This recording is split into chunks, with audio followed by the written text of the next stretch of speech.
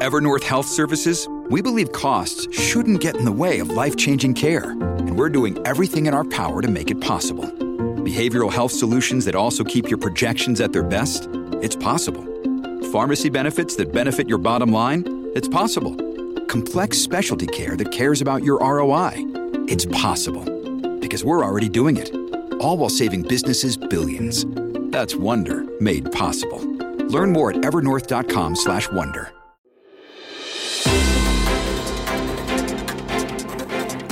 Welcome to the Newsmax Daily for Tuesday, October 24th, 2023, the 43rd Tuesday of the year, a week away from Halloween. And some people have just gone way overboard on the Halloween decorations in my neighborhood. It's like people are decorating more for Halloween now than they do for Christmas. We are 8 days away from November and 68 days away from 2024, if you can believe that. 68 days left in the year. Today is United Nations Day, celebrating the 1945 foundational treaty that essentially created the Intergovernmental Organization with the original intent of replacing the League of Nations. United Nations Day. Today is also National Food Day, designed to get families to pay more attention to what they're eating and make improvements in the quality of food that you and your family are eating. Food, water, and other much-needed supplies are finally getting to Palestinians in Gaza who have become victims of Israel's war on Hamas, many of whom are innocent children. A war, don't forget, that Hamas ignited and brought to Gaza and intentionally involve those innocent people. Meanwhile, as the airstrikes continue there, 2 more hostages have been freed by the terrorist group. That is the biggest news of the day, the best news of the day. Both elderly women kidnapped with their husbands who are still being held. The 85-year-old and 79-year-old Israeli women were escorted out of Gaza by the Red Cross last night, taken directly to a hospital in Tel Aviv, where doctors say both of the women are in good condition. The daughter of one of the women spoke with reporters. My mom and my dad were separated at the very beginning, and so we do not know, from my mom's story, what happened to my dad. Can you imagine how frightening that has to be, especially at that age? And she did say that the hostages, at least her group of hostages, were all safe. We are heartened to hear that they're well looked after.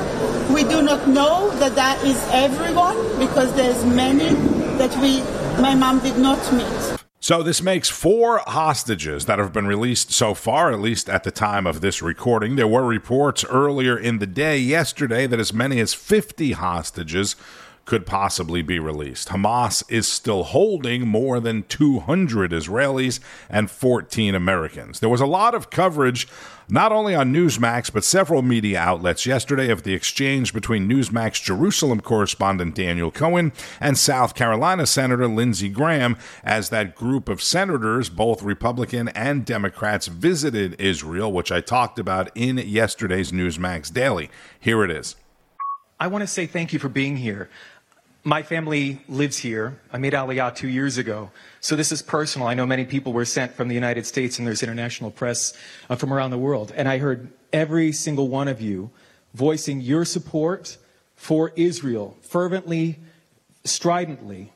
And I heard that, and I received that into my heart. And so on behalf of my family and people, I'm an American and an Israeli citizen, I say thank you. But it starts at home. And I'd like to ask any Democrat senator here that would like to speak to Rashida Tlaib. She still has a tweet up condemning Israel for a hospital attack. We are here together, not to talk about the problems at home, which are many. It's a fair question, I've got my Senator. own view of what to say. You're not going to screw this up. I'm not trying to screw it up. Get this guy out of here.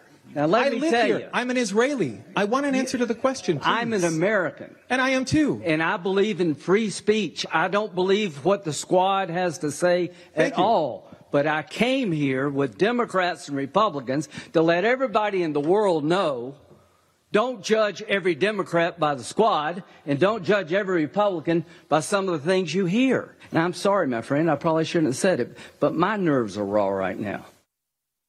Exactly, Senator Graham. Your nerves are raw, and you just flew in yesterday.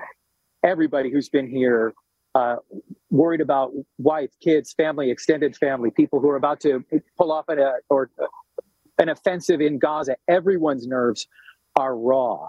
I wasn't trying to screw anything up. You heard the heart of my question. I wasn't trying to throw a grenade and make it about me. It's a legitimate question. People here want to know that the United States, the strongest fighting force and military in the world, has the only democratic ally in the Middle East, hemmed in, surrounded by Hezbollah, Lebanon, Gaza, terrorists, Iran, who want to kill it and destroy it and have said so publicly. Will you have our back? That's it. That's all that question. And the fact that nobody could stand up and say it's sick and wrong to decapitate babies and we condemn it. How hard is that? That was a softball. Susan Collins, senator from Maine, came up to me immediately after and apologized for Senator Graham and said this to me. It's very hard for me to understand why a member of Congress or anyone would not condemn what Hamas has done. Whether it's kidnapping little children or grandmothers or shooting down students who are engaged in a dance rally or going door to door and randomly killing people. Those should not be hard acts to condemn. Those are inhumane. There aren't words to describe the things that 200 or so international and local journalists saw here on this army base today. I hope you never see it. I hope Israel never releases it. I hope they don't have to. But I feel like Israel is losing the information war. The fact that they had to bring 200 journalists to say, look, we're showing you their own footage, and people still don't believe it. That's Newsmax correspondent Daniel Cohen live on yesterday's edition of Newsline with Bianca De La Garza. And the video that he's referencing is video taken by Hamas of them executing people. More from Newsmax reporter John Huddy in Gaza. Earlier today, myself, Daniel Cohen, other members of the media were invited to a military base outside Tel Aviv to see what was titled the Hamas Massacre Raw Footage. And what it was, Bianca, was 43 minutes of raw footage from Hamas terrorist body cams, CCTV, so surveillance video from inside some of those communities like Miraz, Be'eri, where we went last week, seeing the aftermath. Well, we saw the actual attacks by Hamas terrorists on civilians, dash cam video from the vehicles, and also some of the victims and survivors' cell phone video. Just a snippet, just a glimpse of the several hours at this point of video, of footage that the IDF has captured and has rounded up showing these horrific terror attacks, and they are absolutely horrific. I'm not going to get into too much graphic detail, but in one of the more disturbing moments, you see a father carrying his 2 young children into a bomb shelter as the attack happened early in the morning in one of the communities. He goes into the shelter, and a Hamas terrorist throws a grenade in there, killing the father, as the 2 young sons, badly injured, bloody, are calling Abba, Abba, Daddy, Daddy. There are other scenes of mutilated bodies, beheaded soldiers, burned babies. The list goes on, and I apologize. I know it's incredibly graphic, but people should understand this, and that is why the IDF said that it spent several days determining and weighing whether or not to release the footage and show the media the footage. We weren't allowed to take cell phones in. The IDF released a portion to the public for broadcast, but we sat in silence, about 200 of us, maybe a little bit less. At some points, people were crying. People had to get up and leave. Others were covering their face. Some of the scenes were unbearable to watch. IDF spokesperson Daniel Hagari said that in releasing the footage to the media, he said that, quote, we want the world to see. We will not let the world forget why we are fighting. That's Newsmax reporter John Huddy, who's been doing incredible work from Gaza City, where he has come under fire several times, a couple of times live on TV. You may have seen that. But Godspeed to John Huddy, Daniel Cohen, and all the rest of the journalists there. Meanwhile, in Tehran, Iran's foreign minister is accusing the U.S. of intensifying and expanding the war in Gaza through its support of Israel. For more on the U.S., President Biden specifically, here's Newsmax host Lydia Serrani. In this time of strife all over the world and in the country, strong leadership is needed now more than ever. Yet this was President Biden today. And I want to thank Majority Leader Chuck Schumer and Senator Todd Young and Representative Joe Morelli and Susan Wild for their work to make this happen. Always confused. And now as Biden becomes weaker by the day, the war in the Middle East, it rages on. A ground invasion into Gaza is now imminent. And as hope, though, remains strong that those kidnapped will be saved. Today, Hamas released 2 elderly Israeli women that were being held hostage. Reportedly, the Red Cross is also efforting the rescue of about 50 people who were also kidnapped by Hamas, and all of them have dual citizenship. Meantime, according to several U.S. officials, the Biden administration has advised Israel to delay a ground invasion of Gaza to buy time for hostage negotiations and allow for more humanitarian aid to reach Palestinian civilians. But how will Biden prevent Hamas, who controls the region and their terrorists, from getting their hands on the $100 million in aid? And how do Democrats not see that all of this would happen?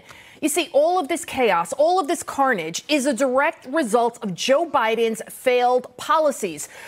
We said this would happen, but Democrats were more concerned about mean tweets. In order to be a terrorist, think about it. You need, of course, monstrous maniacs. OK, check. But they're willing to die for their ideology. Check. But you also need equipment, weapons, supplies, training. And all of that costs money, lots of it. And the person who enabled Hamas to get their hands on a lot of money, all that money necessary, is none other than Joe Biden, thanks to his war on fossil fuels. That's Newsmax host Lydia Serrani on last night's edition of Greg Kelly Reports. And let's take a closer look at Biden's oil policy. Number one, no more subsidies for fossil fuel industry. No more drilling on federal lands. No more drilling, including offshore. No ability for the oil industry to continue to drill, period. Ends. Number one. It's clearly the one campaign promise that he's intent on keeping. You see, oil, it's a commodity. It's money. Yet on Biden's first day in office, he canceled vital infrastructure projects like the Keystone Oil Pipeline. He also issued stricter guidelines on fossil fuel production in an effort to strangle the oil industry out of existence. And even though we need oil for everything from transportation to heating, and we're also seeing the devastating effects of his Green New hoax on the American economy with the cost of everything going up, from gas to groceries, Biden's team just announced that over the next 5 years, potential oil and gas lease sales on federal territory will be now the fewest in history, with just 3. Yes, 3. So as our oil output dwindles, who is filling the gap? Iran. Yep, Iran. Couple that with the fact that the Biden administration refuses to enforce oil sanctions against Iran.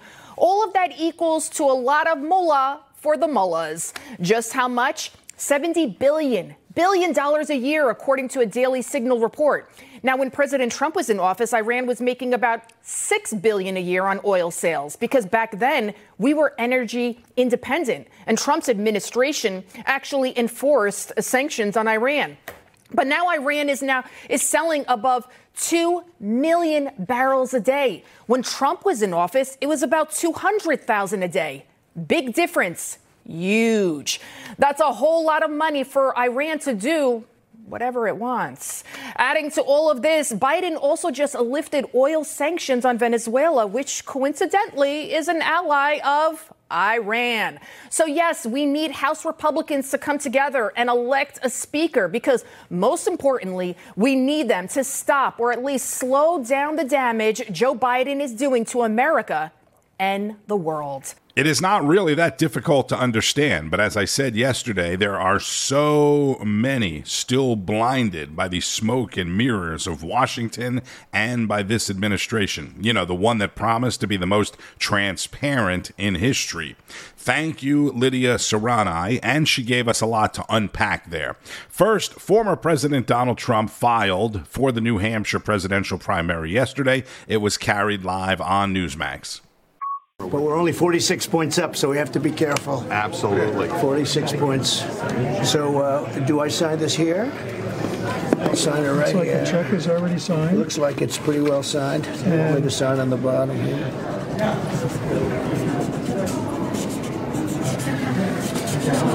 Okay.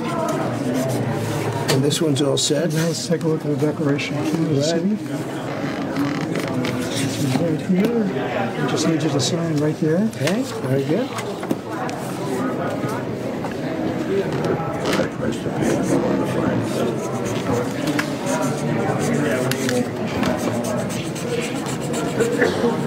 That's a big move. That's official. How about here? I don't Want me to sign that for you? Oh, that's your delegate list. You can if you want. I will. We have great delegates, Steve, right? Absolutely. Now, if you could hold that up for everybody to see. Which one? Okay. This one. Yeah. I'll do that.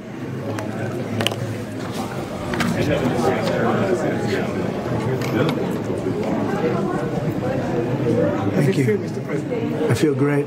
I feel really good. So there he is in a light blue suit and blue tie, a rare change-up from the red tie and dark blue suit, holding up the paperwork with his big signature from the big thick marker that he likes to use, and he was asked about the House Speaker's race.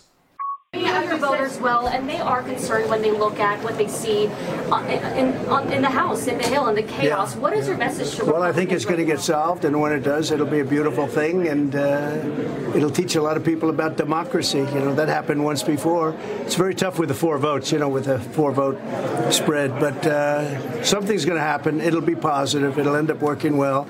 I'm staying above it. I have to right now. But I've spoken to just about all the candidates. There are quite a few of them, and they're terrific people. You know, that 4 threshold is very tough. It's a very tough thing, no matter who it is. I said there's only one person that can do it all the way. You know who that is? Jesus Christ. If Jesus came down and said, I want to be Speaker, he would do it.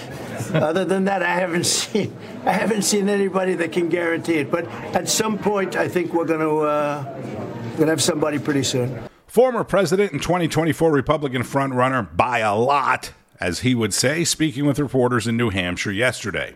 Meanwhile, Republicans met behind closed doors last night. They're meeting again today in an attempt to come up with a speaker nominee. Okay, this would just be for the nominee. Then they have to get the vote to the floor. And then it could be, 14, 15 votes like Kevin McCarthy. Who knows? Florida Congressman Byron Donalds, who I have referred to before in this podcast as a rising star in the Republican Party, is one of the 8 candidates to be House Speaker. I spent 20 years in the business community. I actually was a member of our state legislature. I've chaired committees. I know the legislative process. I worked with our colleagues up here to get a lot of policies done.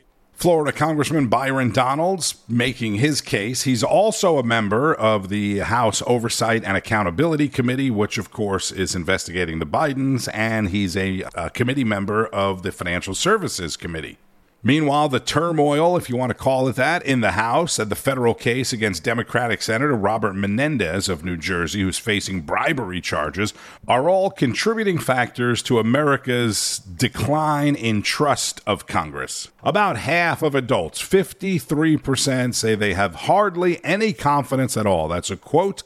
Hardly any confidence at all in the people running Congress. That according to a new poll from the Associated Press NORC Center for Public Affairs Research. That's up from 49% who said the same thing back in March. Only 3% of the people polled said they have a great deal of confidence in Congress. And 3% may be an all-time low, I don't know, but I would still want to know who those 3% of people are that say they have a lot of confidence and trust in Congress. All right, let's go back to the Donald Trump presser in New Hampshire for a moment, because he was also asked for some reason about his challengers, Nikki Haley and Ron DeSantis. I think DeSantis is really going down. It looks like I just looked at a poll that came out, and he was in 3rd place. And he's another one where, as I call him, Ron DeSanctimonious, he was in 5th place. So bad things are happening, but we keep going up. And I looked at one where it's 64, and the second person is at 8.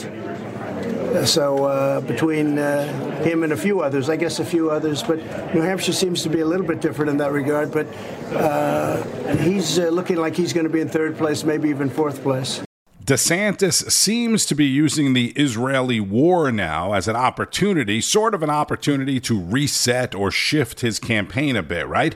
After signing an executive order to bring Americans back from Israel last week, yesterday, the Florida governor told Eric Bolling that he would revoke student visas of Hamas sympathizers if he were elected to the White House. Some of them were cheering what happened to the Israelis on that attack. You suggested pulling these student visas for those who are cheering it right here in the United States. Kirby was asked about it in the briefing room today. He said, we're not going to comment on everything a Republican says. And there are others that push back on that idea. Your thoughts on that, sir? So, Eric, you do not have a right. A foreigner does not have a right to be here. They're here at the grace of the American people. If they're on a student visa, that is absolutely revocable based on government policy. And so what I would say is if you're a foreign national on a student visa, if you're out demonstrating in favor of Hamas and terrorist attacks against innocent people in Israel, I would yank the visa. I would send you home. We only have so many spots at these universities as it is. I think that we need to do more American students to begin with. Nevertheless, we have every right to do it. And if you look at what's happened in Europe, they've imported a lot of people, and now it's really changed the underlying dynamics of those societies. You have massive pro-Hamas demonstrations, massive anti-Semitism all over. I don't want that here in the United States. So, yes, we will be very forceful. We'll send people back because we just need to nip this in the bud. I've seen a lot of stuff people take to the streets, things I disagree with. That's fine.